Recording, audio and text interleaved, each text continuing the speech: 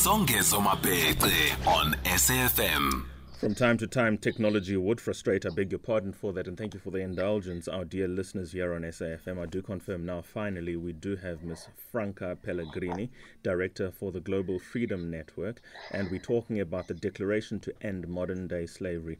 My question to her just before the ad break was, and I repeat for ease of reference, is what is the form or forms of modern-day slavery now that are not called slavery but have all the hallmarks of slavery? Franca, your thoughts, please. Good evening.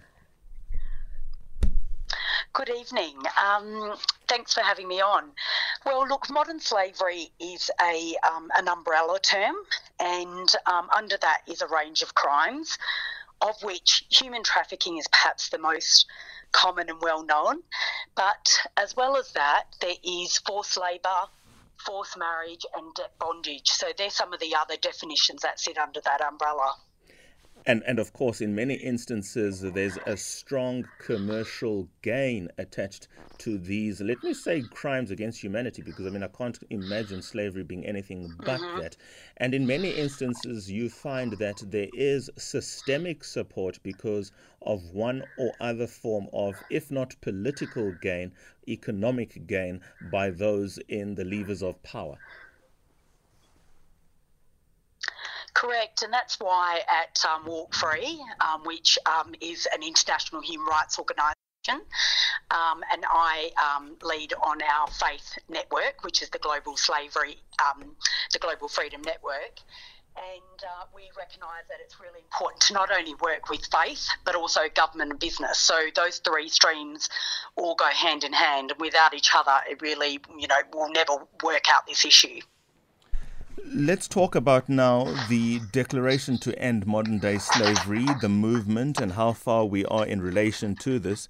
And because we are here in South Africa, I would be especially interested in the position of South Africa in relation to this declaration and the Walk Free Foundation project. Sorry, can you say that again? Sorry. The question is, what would South Africa's position be in relation to this, to the extent that you can ascertain it? Yes, well, obviously, South Africa, in terms of, has a law regulating these crimes, which is the 2013 Prevention and Combating Trafficking in Persons Act. So that's fantastic that they have that. And obviously, like every country has its issue, but, South Africa actually ranked quite well. So, they in the Global Slavery Index are rated B, which is quite great in terms of other countries in Africa. So it's great to see that South Africa's doing some really important work in this area. What's the program of action? I understand that there's an event tomorrow at the Constitution Hill, particularly at the women's jail. What's the significance of the venue, and what can you tell us more about what is in fact happening tomorrow?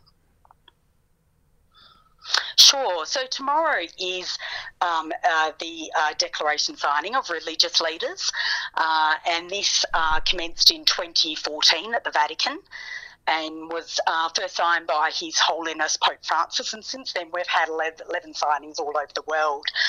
And, and we're continuing this journey, and since then we've done, some other countries in Africa such as Ghana and DRC and Kenya and now South Africa.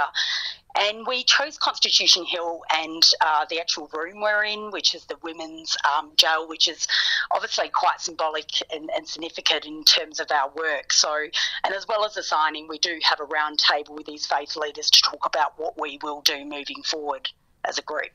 You mentioned Pope Francis, and I think the Vatican Church will be the first to admit that it has some serious challenges with priests and the abuse of young children who are in their respective congregations around the world. The significance of him participating in this movement, yet there are these fundamental questions to the Catholic Church. How do we reconcile? Well, it's, I guess in terms of, we work with every faith, though that is absolute at the heart of what GFN does. So we work with interfaith dialogues, incredibly important. And at that furnace signing, we not only had, obviously it was held at the Vatican and His Holiness signed that, but, we had every other major denominations. We had Methodist and Islamic and Hindu and Orthodox and Jewish. So every faith's important, and they all have a place.